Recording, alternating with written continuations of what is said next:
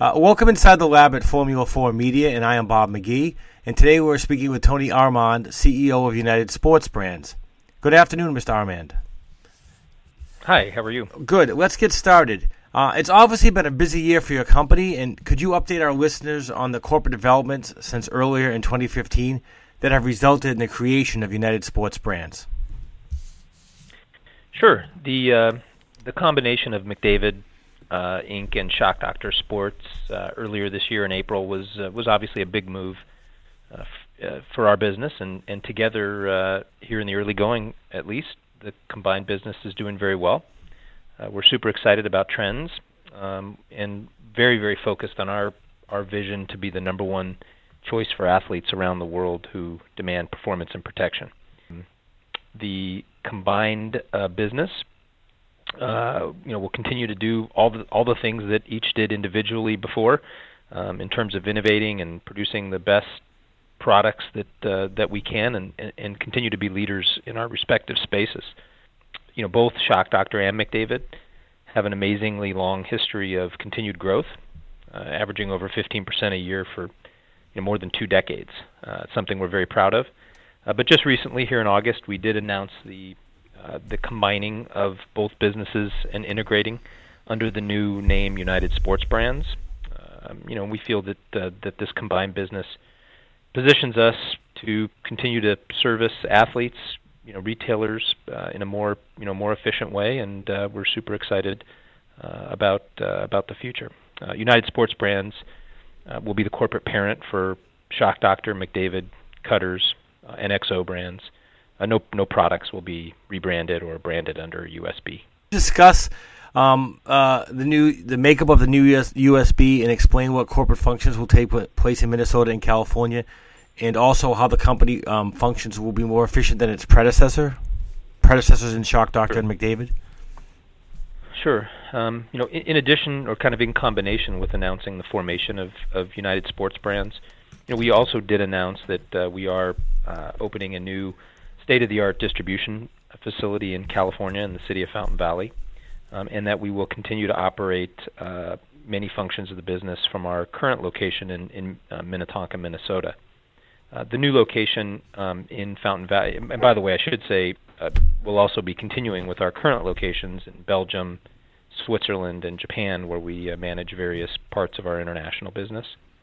The new location in Fountain Valley, which is in Southern California, will include about 120,000 square foot advanced distribution center, and really will be also we'll have office where sales, marketing, and product development teams will be located. The current location in Minnetonka will be the kind of primary home of back office functions, finance, customer service, operations, and information technology. We think that in integrating the businesses, it's by combining supply chains, by merging customer relationships, it will truly allow, in addition to investing significantly more resources in innovation and product and R&D, will really allow us to accelerate the path of growth that both businesses have been on for many, many years. Okay, and what are some of the longer-term objectives of USB now that you've created the company, some of the objectives over the next year and maybe the next 5 years? And is or will USB be on the acquisition prowl? That's a great question. I think that we're very fortunate to be in a part of the industry that has continued to grow, rapidly over time. Really, our vision. Kind of breaking it down, what we strive to do every day is really, we're helping athletes prepare for, to perform and protect during, and recover after athletic activity, whether that be a team sport or an individual activity. I think that as we continue to think of our growth objectives, over the coming year and 5 years, we view it both organically and the potential for acquisitions to fit into the creation of that vision and the furthering of that vision. Organic initiatives have been a significant part of both companies' historical growth, and that's tended to come from innovation, new products, amazing kind of derivations of existing technologies that we've been able to better or take further, And listen, while we're not, we don't have anything to say today about acquisitions, we certainly are open to continuing to further our growth through acquisitive activities. Okay, and just one other further question about acquisitions. Might the focus only be on protectives market, or might USB branch out into new segments? Yeah, I mean, even today, we've branched both brands, both Shock Doctor and McDavid, and certainly even Cutters. Really branches out already beyond protective into performance. Whether it's Cutters, receivers, gloves, or recovery technologies that both Shock Doctor and McDavid have. So I think it's really focused around kind of how do we help athletes prepare for, perform, and protect during and recover after.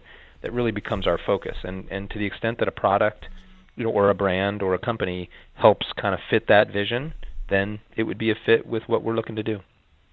Okay. Well, thanks again, Mr. Arman, for your insight today. And finally, could you give our listeners your point of view on the sports protective market today, where you think it's headed? I think that what we've seen, not just in the recent, year, but the past several years, we've seen a continued kind of pattern of sports specialization amongst youth athletes in particular, where, when I was a kid, you'd play 3 sports and rotate during the year. Today we're seeing a trend that is oft talked about, but that has, driven kids to being focused on one sport for whatever reason, whether it's to get ahead or not be left behind. The impact, I'd say, to our business has been, and many businesses has been, for one of the downsides to that, I think, is it probably has led to some overuse injuries, but it's also led, on the upside, it's led to great advancements in helping protect those athletes who are having more demanded of them. It's also led those athletes who are really focused on a particular sport all year to be more apt to want the best in terms of helping them perform. I would say that Shock Doctor mouthguards, being the brand leader worldwide, has been has